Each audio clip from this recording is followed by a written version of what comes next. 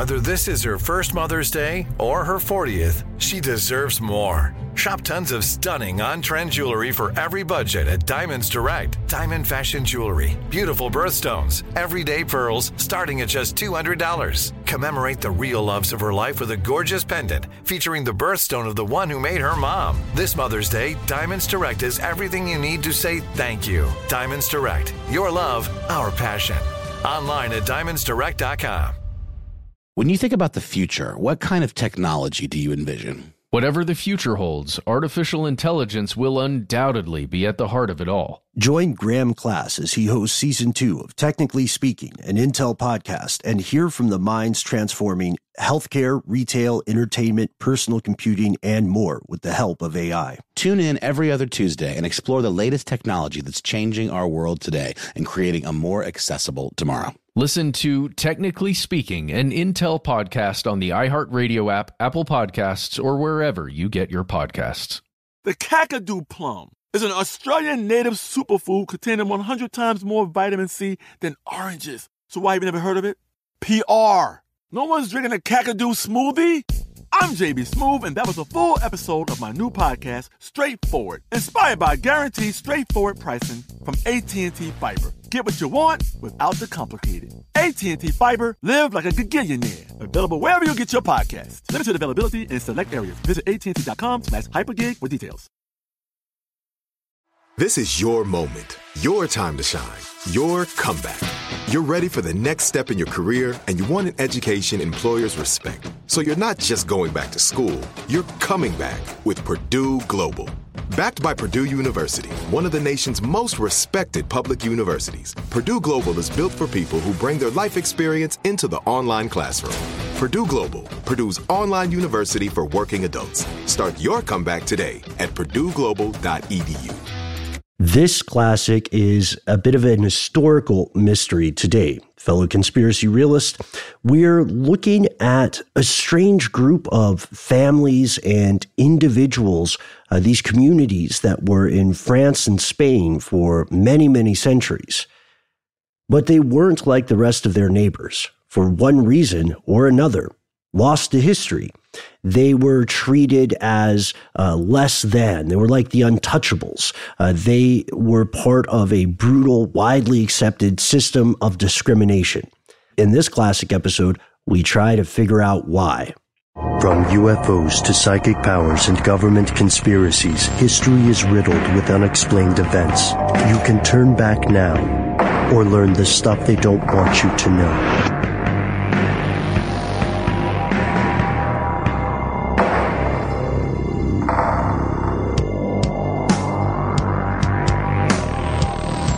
Hello, welcome back to the show. My name is Matt.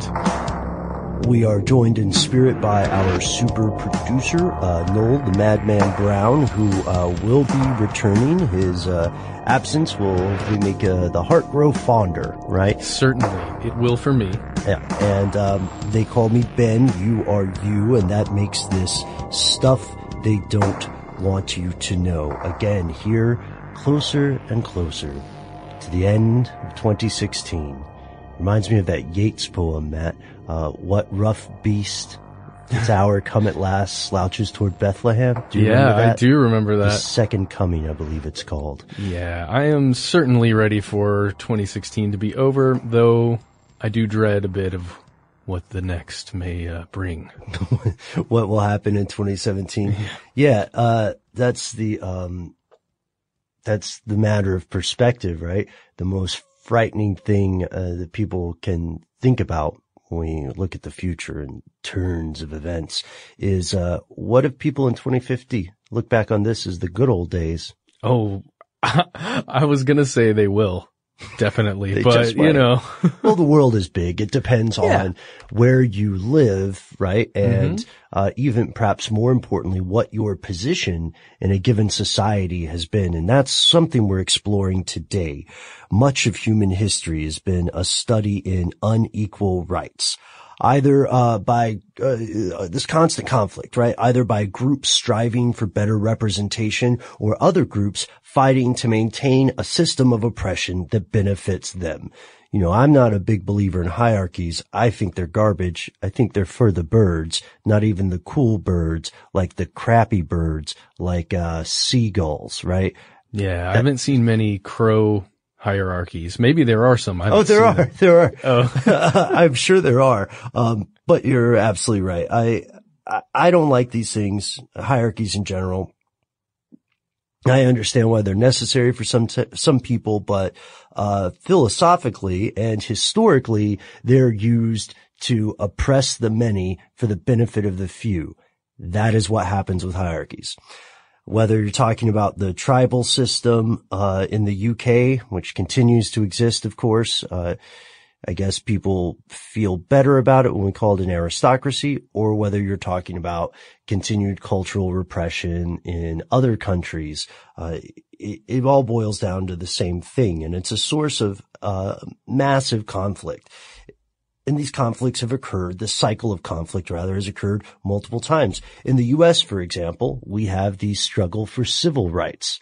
That was, again, a group of people who were benefiting from a system of oppression versus a group of people who were losing out because of that same system. And the reasoning behind these oppressive systems are based on so many different things. There's so many different reasons. I know it sounds like I just picked on the United Kingdom and I just picked on the United States, but these are just two examples. Like there are multiple kinds of oppression. Yeah, you can go to gender discrimination, where you're looking at male and female and one is treated differently.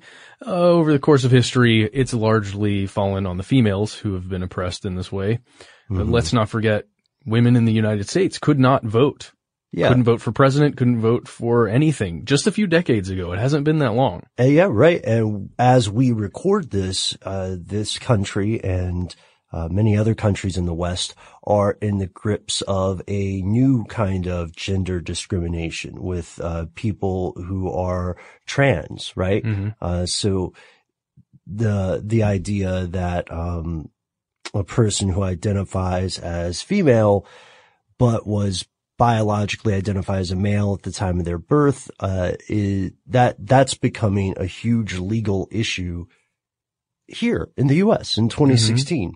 And then there are other things too, right? There's the untouchable caste of India, and these folks have endured horrific discrimination, and the government, of course, has taken steps to try to mitigate this situation.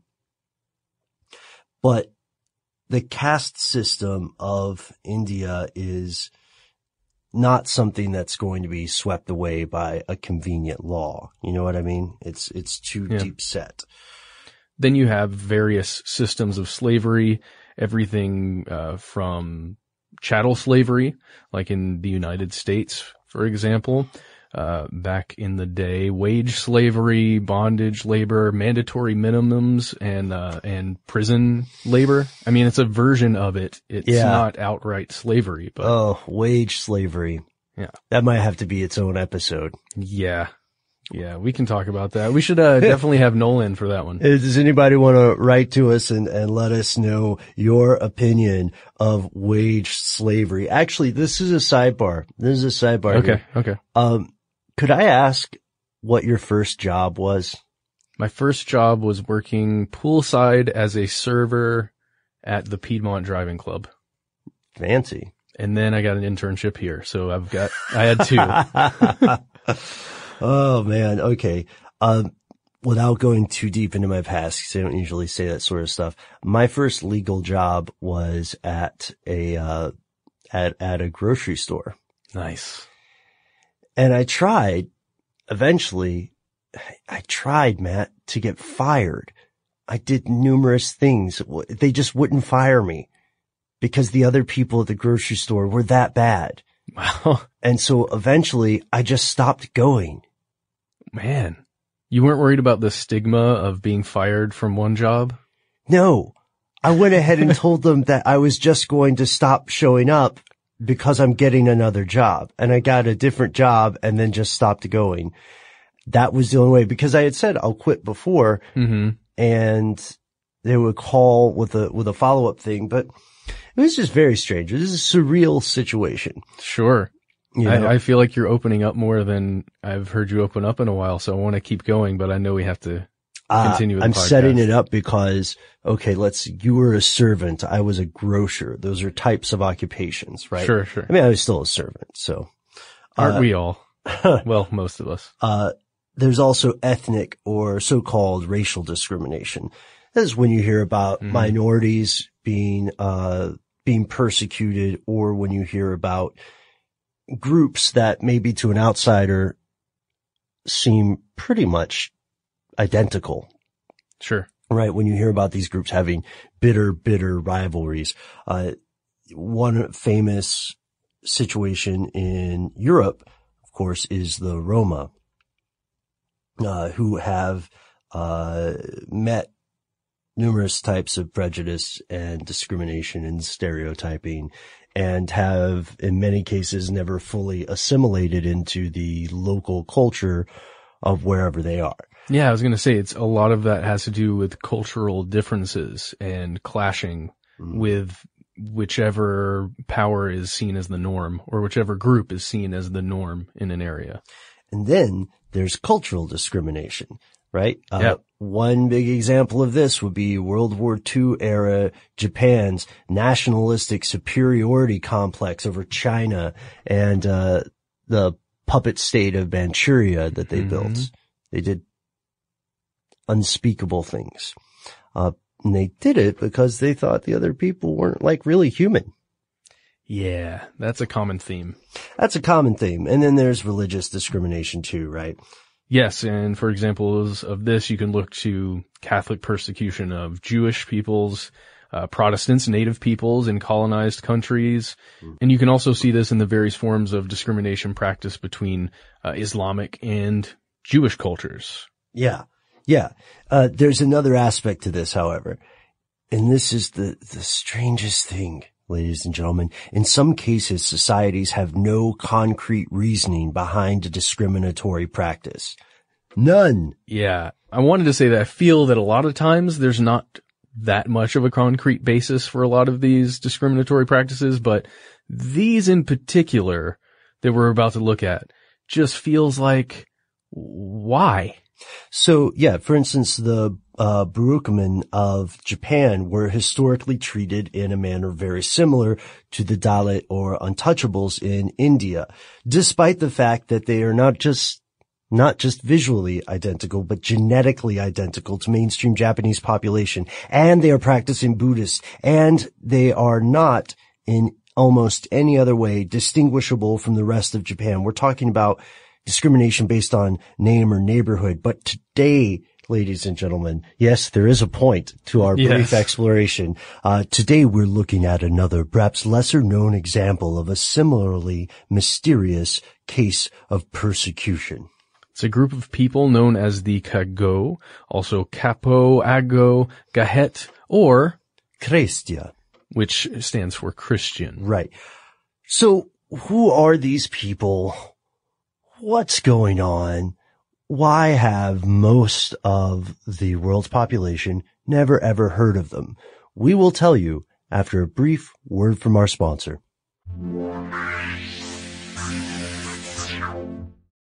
Live Nation presents Concert Week. From now through May 14th, get $25 tickets to over 5,000 summer shows. That's up to 75% off a summer full of your favorite artists, like 21 Savage, Alanis Morissette, Cage the Elephant, Celeste Barber, Dierks Bentley, Janet Jackson, Meghan Trainor, Peso Pluma, Sean Paul, Sum 41, and many more. for way less. Grab your tickets now through May 14th to see all of the artists you love all summer long. For just $25 each. Visit livenation.com/concert week to buy now. That's livenation.com/concert week to buy now.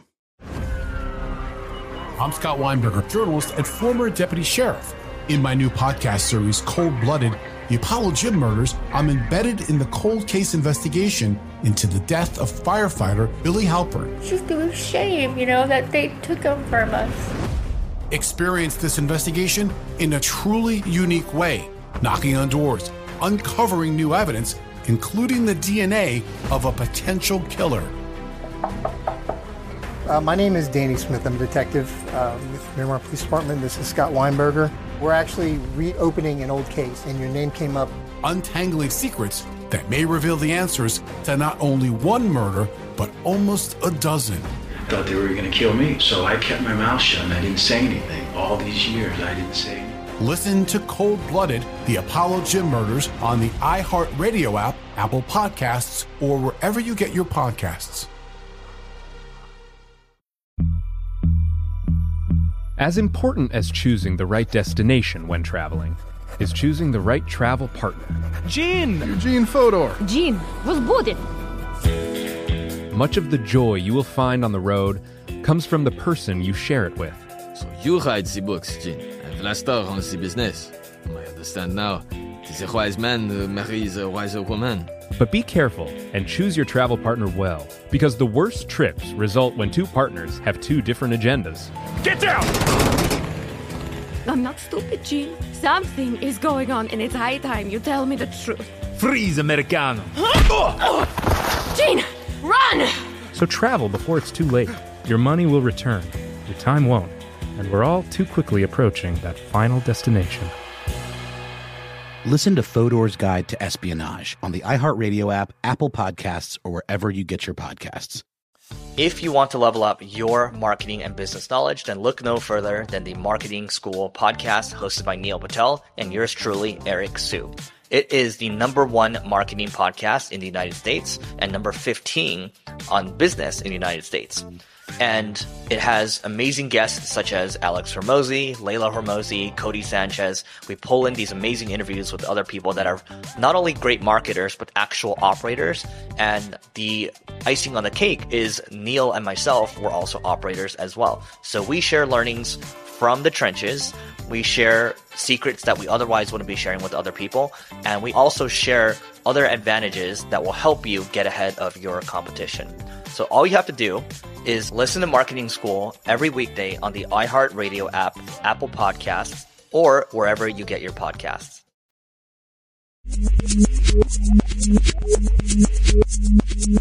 Welcome back. So we're looking at this group called the Cagots. Now, historical records have proven that for centuries, communities in Western France and Northern Spain practiced brutal, systematic discrimination against this group of people. There was a system that was well established, and it was oddly uniform throughout much of France. Right, because this is unusual because at this time people weren't communicating as easily as people communicate today, which means that there's a lot of drift or creep in local customs. And this was also one of the reasons why heresy was such a big concern for the Catholic Church. Let's say there's a church that's kind of isolated. It's out in the Alps or something. Nobody's seen these people for 15, 20 years. They're getting some weird ideas, changing stuff around. Doing some weird things. Right. So this happened. This happened constantly. And that is one of the reasons why the persecution of Cagots in France and in that area of Spain is fascinating. Now, of course, it evolves over time, but it seemed to have a very oddly specific system to this persecution. And the Cagots were Catholic. They were just as Catholic as their neighbors who were not Cagots, but they were only reluctantly allowed into the auspices of the church. Let's talk about some of the community rules applying to these people.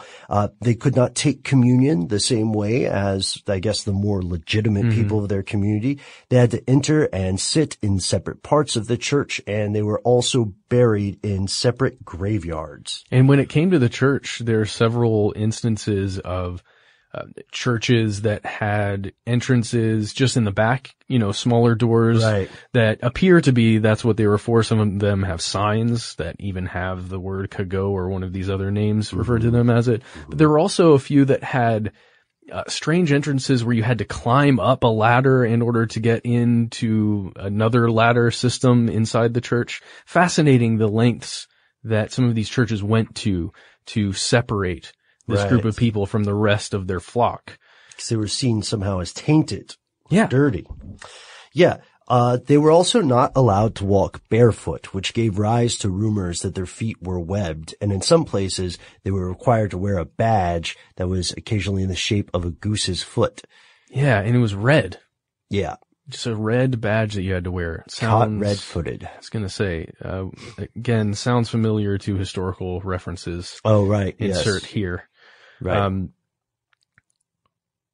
And also they were only allowed to make purchases in town on Mondays. This is according to an 1848 account. Yeah. So this already sounds weird, but it goes on. They were restricted to certain trades, particularly carpentry. This led to situations in which Kagyo may end up building the very same church that's going to persecute them and their family later. Talk about a head trip, huh? Yeah, a little bit. And we're, by the way, one of the great resources we got for this was from an author named Daniel Hawkins, who wrote a paper called Chimeras That Degrade Humanity, the Kagyo and Discrimination. So we found some other things here. I want to read a small selection from this paper. Restrictive legislation concerning Kagyo appeared many times after 1288, which is when we see more detailed municipal records. While details differed, prohibitions typically expressed similar concerns. They required that Kagyo were segregated in their living quarters, occupations, and day-to-day interactions. They were forbidden from marrying non-Kagyo. They could not enter taverns, hold cabarets, use public fountains, sell food or wine, touch food in the market, work with livestock, or enter a mill. They were not allowed to carry arms other than professional tools. And this goes to the example we talked about earlier. There was severe and brutal punishment for transgressors. So if we go back with our time-traveling hypothetical French Matt Frederick, which, by the way, I'm liking this character. Okay. I see him in a beret, but I don't know if that's historically accurate. I don't think so, but let's go with it. What about a cassock? Yes. Wearing a cassock. Yes. All right. So if we go back to that time where our, oh, Matt, what's your French name? Pierre? Pierre. Okay. All right. Pierre Frederick. When Pierre Frederick is walking by, he may and sees that hand being nailed to the door. He may well have not said a word if he was familiar with the discrimination against Kagyo, because we know it's happened several times. One Kagyo merchant was punished for touching the main baptismal font by having his hand severed from his arm and nailed to a door. I don't think it was the door of the church, but that seems like that would be a bad idea. Nail a severed arm to the place where everybody's going to enter. Just the hand. The hand, sure. Just the hand. There was another account of a man who allegedly grew food on his land and farmed it, and he had metal spikes pushed through his feet as punishment. Wow. That's very odd, you know, and it's disturbing. Again, when you consider that these people, although you might have heard them described as swarthy at some point, I also read something where they were described as being fair-skinned. Yeah, there are widely differing accounts of what a Kagyo looks like. Right. Rumors about them were wide-ranging, rampant stuff. We can just go down the list, right? Oh, sure, yeah. They were viewed as heretics, like we said, despite their regular attendance to church. Despite being Catholics, they were viewed as not being Catholic. Yes. They were accused of being lepers, which we'll get into. There were rumors about them holding secret meetings for nefarious unknown purposes. Yeah. Again, we see this throughout history. Like, what are they meeting in secret about? Are they actually meeting in secret, dude, or are you just a little paranoid? Anyway, they're probably saying, "Hey, Does everybody have their hands? Yeah. What are strategies we can use to not be as persecuted? Yeah, we're pro-hand. Yeah. They're also accused of being descendants of Gehazi. I don't know if I'm saying that correctly, but this was the wicked servant of the prophet Elisha. And, being the children of this person, it was believed that they were all cursed with the curse that was placed on Gehazi. Oh, that's similar to the old Latter-day Saint policy of discrimination against darker skinned people. Right? Gehazi is a figure found in the Book of Kings. Yes. He was in a position of power, but he was corrupt. Rudyard Kipling wrote a poem about him, but I can't remember exactly what it was.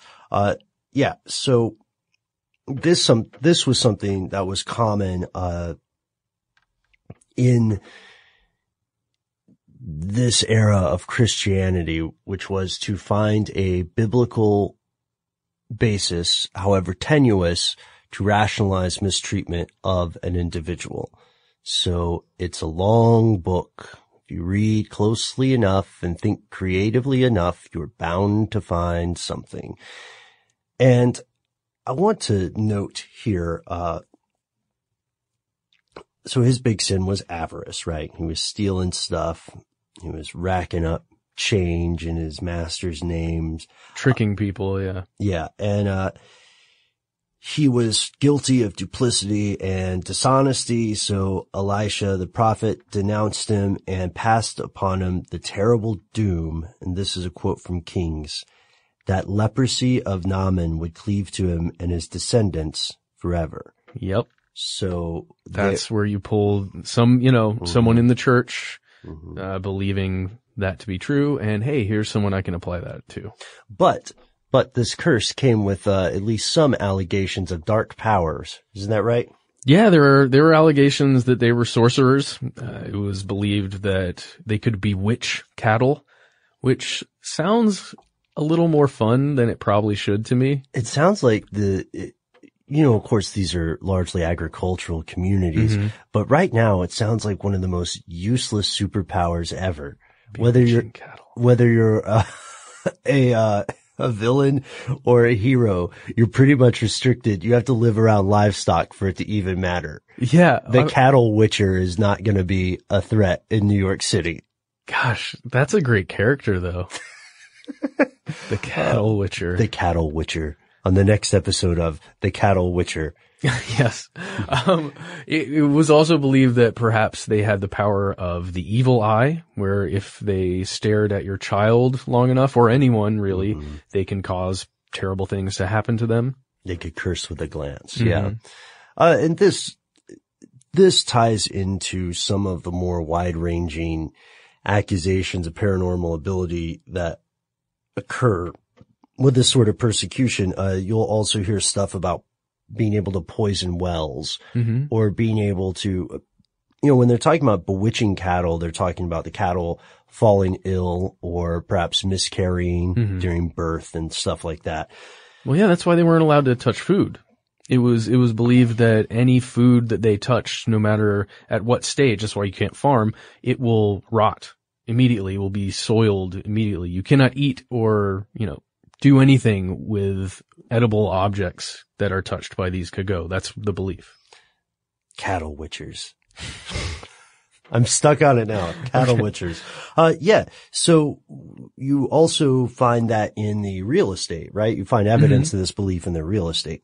Oh yeah, with these powers. That's why a lot of times you would see their residences, the areas where they lived, had to be separated by some body of water, a stream of water, just enough to where those mystical powers can't carry over, because there are beliefs about how magic operates. Today, you're not going to hear much about the Kago. No. Families that discover this heritage in the modern day often will hide it in fear of continuing low-level discrimination against their spouses or their children. So very, very, very, very, very few come forward in the modern day. And the population itself was always relatively small in comparison to, the rest of France and Spain. Now it seems set to fade into nothingness, but there's still so many unanswered questions. Matt, who are these people? Why did they become the repressed class? And maybe most importantly, where did they come from? These are all questions we're going to look at right after a word from our sponsor.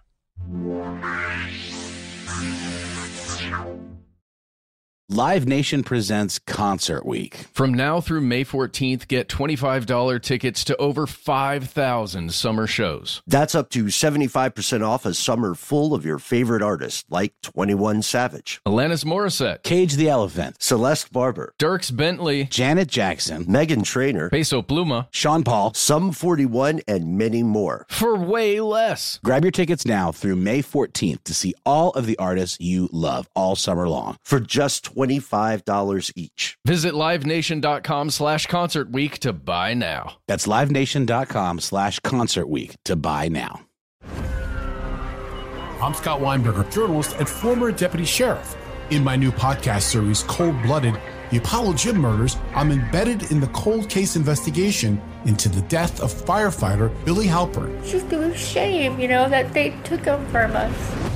Experience this investigation in a truly unique way, knocking on doors, uncovering new evidence, including the DNA of a potential killer. My name is Danny Smith. I'm a detective with Miramar Police Department. This is Scott Weinberger. We're actually reopening an old case, and your name came up. Untangling secrets that may reveal the answers to not only one murder, but almost a dozen. Thought they were going to kill me, so I kept my mouth shut and I didn't say anything. All these years, I didn't say anything. Listen to Cold Blooded, The Apollo Gym Murders on the iHeartRadio app, Apple Podcasts, or wherever you get your podcasts. As important as choosing the right destination when traveling is choosing the right travel partner. Gene! Eugene Fodor. Gene, возбудит. Much of the joy you will find on the road comes from the person you share it with. So you write the books, Gene, and Vlastar runs the business. I understand now. The wise man marries a wiser woman. But be careful and choose your travel partner well, because the worst trips result when two partners have two different agendas. Get down! I'm not stupid, Gene. Something is going on, and it's high time you tell me the truth. Freeze, Americano. Gene, run! So travel before it's too late. Your money will return, your time won't, and we're all too quickly approaching that final destination. Listen to Fodor's Guide to Espionage on the iHeartRadio app, Apple Podcasts, or wherever you get your podcasts. If you want to level up your marketing and business knowledge, then look no further than the Marketing School podcast hosted by Neil Patel and yours truly, Eric Su. It is the #1 marketing podcast in the United States and number 15 on business in the United States. And it has amazing guests such as Alex Hormozi, Layla Hormozi, Cody Sanchez. We pull in these amazing interviews with other people that are not only great marketers, but actual operators. And the icing on the cake is Neil and myself were also operators as well. So we share learnings from the trenches. We share secrets that we otherwise wouldn't be sharing with other people. And we also share other advantages that will help you get ahead of your competition. So all you have to do is listen to Marketing School every weekday on the iHeartRadio app, Apple Podcasts, or wherever you get your podcasts.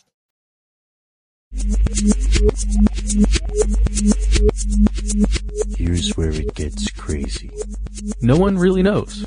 No one knows for certain where they could go originate. Yeah. But there are some theories. There are many theories.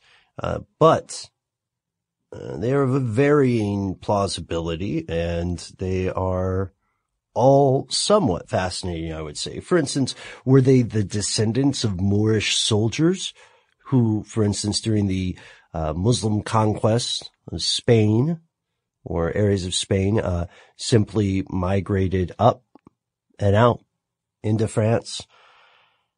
It's a possibility. Yeah. Did they begin as a guild of skilled medieval woodworkers with their persecution rising as a form of commercial rivalry that eventually got solidified into tradition? So people didn't know why these dudes were dirty, but they knew that their parents thought that. What if they were Moorish medieval woodworkers? Mm-hmm. And so this ties back into the question that I earlier asked you, Matt, about your first occupation. Mm-hmm. Because the strange thing is that if we lived in a different society, or we lived in even a different time period, we would overwhelmingly be likely to continue the work that our parents did, as even a guild or caste or something. So, because we would be apprentices, hopefully, if we were lucky and talented. So if your father's a cobbler, you're a cobbler. If your father is an accountant, then you're an accountant. If your father's a military officer, you follow the same thing. If your father is a cattle witcher, then you are also. I'm sorry, you're also a cattle witcher. I'm going to let it go. I'm not in any way condoning the bewitchment of livestock, of cattle. They've got it tough enough, right? However, I am 100% bewitch all the cattle that you possibly can, and then tell me how you did it. Write to us. conspiracy@howstuffworks.com. Okay. All right. Yes, please, let Matt know the source of your dark bovine related powers. So the thing that we see here that's strange is that when people had less social mobility, when your parents or your grandparents' occupations would largely determine your own occupation, we also see a society where certain occupations are considered more valuable than others, or maybe a better way to say it is certain occupations are seen as much less valuable. For instance, executioners had some of the same laws against their behavior as did Cagot, and this was in Germany perhaps. An executioner can't go to the bar, can't touch food or drink around people, because the executioner, like his father before him, makes a living by killing people. Yeah. And that's seen as, morally reprehensible, but necessary for society. And we see this in some other cultures, for instance, working with hides or disposing of human waste. Yep. Like the untouchables, right? That would be a lower caste job. So, and a lot of it seems to arise from almost, it's a combination of lack of scientific understanding of how some of it works, a lack of technology, for cleaning, and being able to cleanse oneself after working a job such as killing people or, taking the hides off of animals. Sure. This perception of unclean. I mean, it's rife with disease. This is before germ theory. And it's true that it is, it actually is. So the not having the technology also creates that system where somebody in the historical record experienced, drinking with the executioner who happened to kill somebody who had a terrible disease. And boom, next thing you know. Yeah, I mean. Kuru. No, I'm kidding. Well, no, but that's just how it happened. It's just the only way that it happens. Right. And it's something that people accept. And also, of course, I'm just saying kuru because I like the word. The only way that somebody can get kuru is by consuming, human brains. Yeah. Which will give you those prions, which are bad news. Speaking of bad news, Matt. Yes. I just realized something. If your avatar in the Middle Ages there, in the Pierre? Okay. Pierre in the 1300s, right? Yes. If he's wearing a cassock, it makes your situation even worse. No. 'Cause you're probably the priest or a priest. Okay. Oh, Pierre. I have a lot to get ready for. There's a mass later. Yeah. Yeah.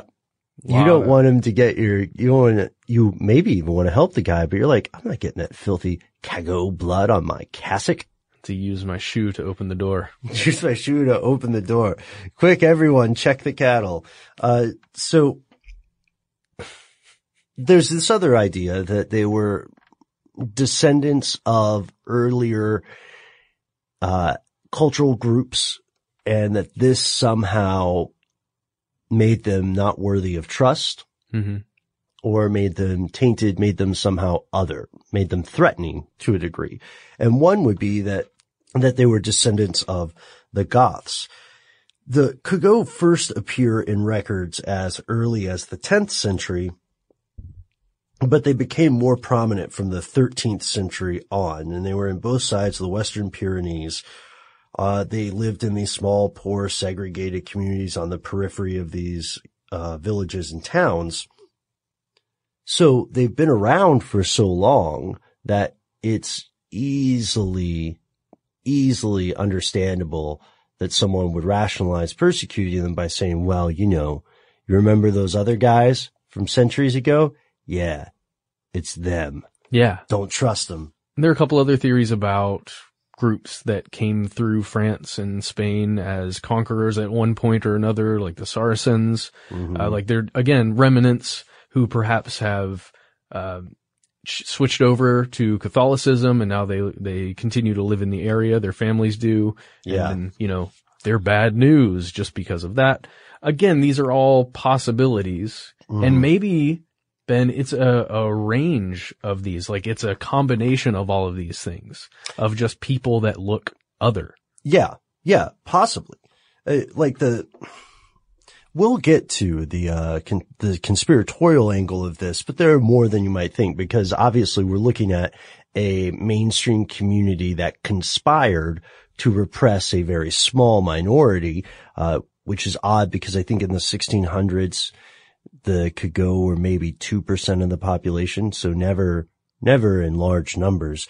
Although I did remember some other stuff I wanted to mention. I don't know if you found this in your research, some more specificity about Kagou. So like you and I said, they were described as fair-skinned by some, as swarthy by others. Dark-skinned, light-skinned. The earlobes were a thing. That's the thing. That's what I wanted to mention. They supposedly lacked earlobes and were magicians, sorcerers, had an infectious, terrible odor. They were always accused of smelling bad, and they gave off great heat. Here's the quote. When the south wind blew, their lips, jugular glands, and the duck foot mark under their left armpit all swelled. What? Yeah, so they are considered to be smelly, to have these strange physical ailments, and that goes to one of the biggest rationalizations for persecuting these people, which was that they are lepers and cretins. So I'm familiar with lepers. That would be I know that encompasses several different diseases of the time. Yeah. But a lot of it has to do with infectious disease that could be transmitted easily if interacting with this person, right? And that would make sense. Make sure these people aren't interacting with the everyday public as to not kill everyone in the village. Right. I mean, that makes sense. Yeah, so one of the prevailing beliefs among historians about the Kagou is that leprosy was the essence of this phenomenon. People used to think that leprosy was inherited, right? Oh, wow. Okay. It was a poison of the generations in the blood. However, even after people knew that leprosy was not a purely inherited trait, that could communicate between unrelated people, some authors considered the Kagou to be a special case of hereditary lepers, that the disease was just kind of concentrated in them. However, another writer said that maybe the birth of the Kagou, when the records were appearing in the 10th century, started when people who were already infected with something and considered lepers banded together on the periphery of a town in solidarity and to make their own village. Yeah. And that later, their descendants were affected by the stigma of the disease, even though they didn't carry it, They Wow. just came from that crappy home situation. So the weird thing is, though, that aside from, these vestigial traits or these vestigial rules of, don't touch stuff with your hands, don't go through the same door, etc., people seem to interact. They seem to exist in the community. If they were doing woodworking, you would still take a table from the person. Yeah. Somehow the wood was fine. Somehow the wood was fine. Yeah. Also, we know that groups of Kago were proven not to have leprosy. In 1600, after decades of dispute, people complained of discrimination. Kago complained of discrimination to Parliament, and they gave them a thorough medical examination. They examined 22 people, all carpenters or joiners, and the exams at this time were not the turn your head and cough inconveniences of the modern age. These people had their bodies palpated, their arms were bled, they applied heated cups to them to check their circulation, and the doctors came back with the results and they said, well, these are just ordinary people. They're fine. They're in, the quote is, they're in all health in their body, exempt from all contagious maladies and without any disposition to those maladies requiring them to be separated from the company of other healthy people. So they blew it out of the water. Yeah, they didn't find any, quote, peculiar diseases. But leprosy at the time was not considered purely a specific physical ailment. In earlier years, it was more of a umbrella or catch-all description for possibly a spiritual thing. So your body could be fine, but you might be morally or spiritually leprous. That's why the Kago were also occasionally called white lepers, which is just a very unappealing name. Yeah, I dislike that. Well, could it simply be that they were discriminated against because they were poor? We know that the state of the poor in France and Spain at the time was the social position was very, very different. It was considered an affront to have to see the poor. Yeah, but then there are accounts, at least from that 1848 reference that I gave, where the poor people, the peasants, are the ones who are prosecuting the Kago. They're the most opposed. Yeah. So that's a chicken and egg thing. Was their poverty a result of this discrimination, or was the discrimination a result of the poverty? I tend to think the former, but you're right. And we see this in modern societies today too. If you want people to be satisfied with their position in an unfair hierarchy, all you have to do is put at least one more rung on the ladder below them. Yep. Give them someone to look down on, and they will stop looking up to wonder what's happening at the top. That is unfortunate and too true. Too true.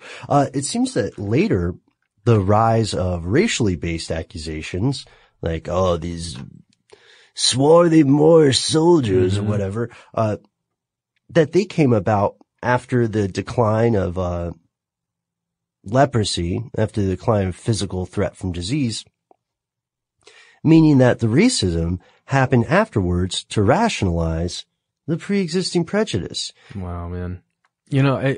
That's so crazy. Yeah.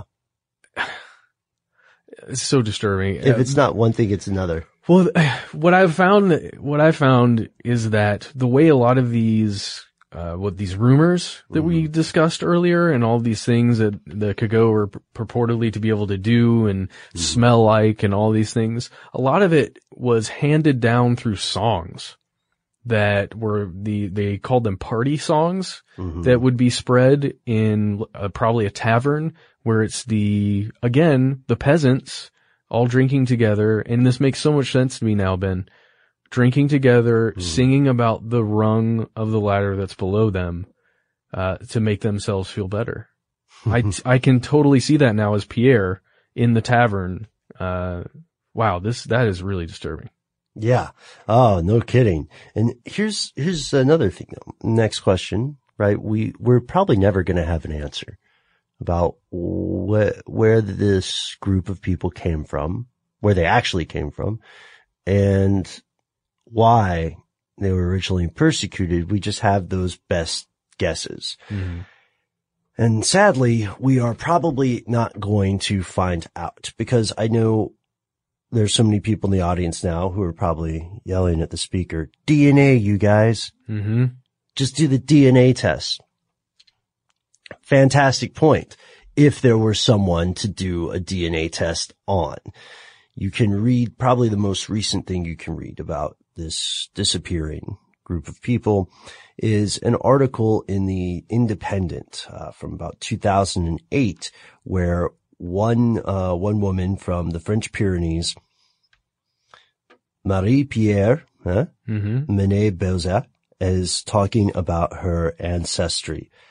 At the time, she was a 40-something mother of 3, and she was being billed as the last living Cagot. Or at least the last known. The last one who will admit to being Cagot. Mm-hmm. And they say it's a bad thing. She said it's still a bad thing in the mountains. In 2008, the French are ashamed of what they did. The Cagot are ashamed of what they were, and no one will confess that they are of Cagot descent. So this means that this entire concept, whatever it was based on, is disappearing, because now the conspiracy has shifted. It went from mainstream French communities conspiring to essentially make life hell and keep these people at the bottom of the social barrel, to a conspiracy by those people's descendants, by the Cagot descendants, to escape and erase their past, just like that guy in Gattaca, played by Ethan Hawke. Great movie. Thank you, Ben. Hey, thank you. Thank you. To go back to Marie Pierre really fast. Yes. At the very end of that article, they're asking about her children, because she has several children. Yeah. And the big thing she says is, she's like, no, I can't show you pictures of my children because of the stigma. It remains so much in this area today. You can't even know what my children look at, just in case. And she also says that Cagot, she's one of the people who says that Cagot are described as swarthy, or as darker skinned. Pestiferous. Yes. They called the pestiferous people, which has an unfortunate ring to it. And with this, we end our narrative of the Cagot, the shifting social conspiracy, first of a group, of a mainstream group to essentially enslave, socially, bind a group, and then that group's collective effort to end itself. No. It's a very successful effort to do so. But these are not the only vanishing people in the world. We know that there are several other examples, right? The Aromanians and the Rusians, who are both mentioned in the article in the Independent. The Aromanians, they date back to Roman colonization. They're spread across the southern Balkans, but they're believed to be almost extinct, or their cultural identity, and evidence of their culture lives on with some Grecian festivals. And then the Rusians they're around 1.2 million expected to, or estimated to, live in Europe. Over half of them are in the Ukraine. They're not recognized by Ukraine because of the communist regime of the 50s. And that's the time their church was also eradicated. But they're responsible for a lot of those beautiful wooden churches that you can see in the area. One of the points here is that our species doesn't, just lose memories, doesn't just lose cities, which we've covered, doesn't just lose civilizations. No, it also loses entire cultures, entire groups of people who are alike by blood, who are also alike by language and by custom. Ben, one of the other things we lose are entire animal species. I know that's another podcast, but yeah, that's another podcast too. And It's true, unfortunately, but it is also true that now in the modern age, we have the ability to preserve some of this stuff, and we have the ability, thanks to the rise of easily affordable recording technology, to preserve some piece of the past, some knowledge, some essence of the days and the people that came before. And that's why I would suggest, this is just my opinion, but I would suggest to all of you out there listening to this, whether in 2016 or 2106, don't hesitate to, if you have older family members or if you have someone older in your community and you think that that community is not long for this world, because it happens. Every civilization rises and falls. You can easily take a second to just interview them and record their answers. And it's something that you will like and your kids will like, and on and on, on and on. And nobody has to be a cattle witcher. So with that being said, before we head out today, it's time for our Shout Out Corner. We have a single shout out to give today. It is from Redacted. That's what I'm going to call that. And here it goes. I'm a military psychiatrist currently in residency training, so when you ask for stories from people who use mind-altering drugs in the military, well, it's kind of my thing. Regarding drugs in general, all active duty personnel get randomly drug tested frequently, and unless you have very good medical reason to be on a drug, you're likely going to be dishonorably discharged. Yeah, we're going to continue reading just some excerpts from Redacted's email, which is fantastic, by the way. He says, or she says, regarding uppers, yes, some are still used, but to a substantially lesser degree than you might suspect. Provigil, which is the brand name for modafinil, is a non-amphetamine stimulant vastly preferred over amphetamine derivatives. We still don't know exactly how it works, but it seems to simulate alpha brainwave activity while decreasing delta and theta waves, effectively simulating wakefulness. Regarding amphetamines, while ADHD is still probably underdiagnosed, chances are if you've made it through basic training, you don't need ADHD meds. Personally, I hate them. I've seen several sailors and Marines get kicked out of the service after getting caught using them to try and boost their performance. I've also seen several service members get tipped over into a frank psychosis that appears to have been triggered by amphetamine overdoses. It's scary, it's dangerous, and I keep my sailors as far away from this stuff as possible. And then about battlefield medications. All sorts of really crazy stuff goes down in a firefight. Sometimes you cannot afford to lose a rifleman no matter what the cause. We have combinations of common medicines that can keep a trigger puller in the fight for longer than nature would allow, but it's a last-ditch kind of move and deeply frowned upon by almost all medical professionals. That is fascinating, that one in particular. He talks about nootropics, which may be something that you heard from the Joe Rogan podcast or somewhere else. That's how I heard about them. And the person writing this email says, I have personally cared for patients that have had substantially catastrophic reactions from trying to get a, quote, Bradley Cooper in Limitless, unquote, state.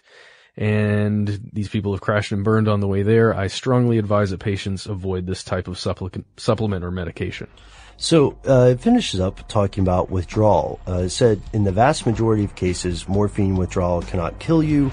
They say it's awful, it's painful, it's grotesque, but unlikely to be life-threatening. Nowhere near as dangerous as opiate overdose. And so it says, hope that helps. If you have any other questions about medicine, psychiatry, or the military, particularly military medicine, I'd be happy to share what I can. Thanks so much for writing in, Redacted. And that's the end of this classic episode. If you have any thoughts or questions about this episode, you can get into contact with us in a number of different ways. One of the best is to give us a call. Our number is 1-833-STDWYTK. If you don't want to do that, you can send us a good old-fashioned email. We are conspiracy@iheartradio.com. Stuff They Don't Want You to Know is a production of iHeartRadio. For more podcasts from iHeartRadio, visit the iHeartRadio app, Apple Podcasts, or wherever you listen to your favorite shows. I'm Scott Weinberger, journalist and former deputy sheriff. In my new podcast series, Cold Blooded, I'm embedded in the cold case investigation into the death of firefighter Billy Halpern. Experience this investigation in a truly unique way, untangling secrets that may reveal the answers to not only one case, but almost a dozen. Listen to Cold Blooded, the Apollo Gym Murders on the iHeartRadio app, Apple Podcasts, or wherever you get your podcasts. As important as choosing the right destination when traveling is choosing the right travel partner. Gene Fodor. Gene, was good. But be careful, because the worst trips result when two partners have two different agendas. The CIA really need your help, Gene. Freeze, Americano. Gene, run! Listen to Fodor's Guide to Espionage on the iHeartRadio app, Apple Podcasts, or wherever you get your podcasts. If you want to level up your marketing and business knowledge, look no further than the Marketing School podcast, hosted by Neil Patel and yours truly, Eric Su. It is the #1 marketing podcast on Apple and number 15 on business in the United States. Now, if you want to listen to interesting conversations with operators that have been there, done that, also with other interesting guests, then listen to Marketing School every weekday on the iHeartRadio app, Apple Podcasts, or wherever you get your podcasts. Hi guys, Nancy Grace here, host of podcast Crime Stories with Nancy Grace. I've dedicated my life to fighting crime and helping crime victims. For a decade, I prosecuted violent felonies. Every day is a mission. Every day is a chance to stop crime and keep one more person safe. Listen to Crime Stories with Nancy Grace on the iHeartRadio app, Apple Podcasts, or wherever you get your podcast.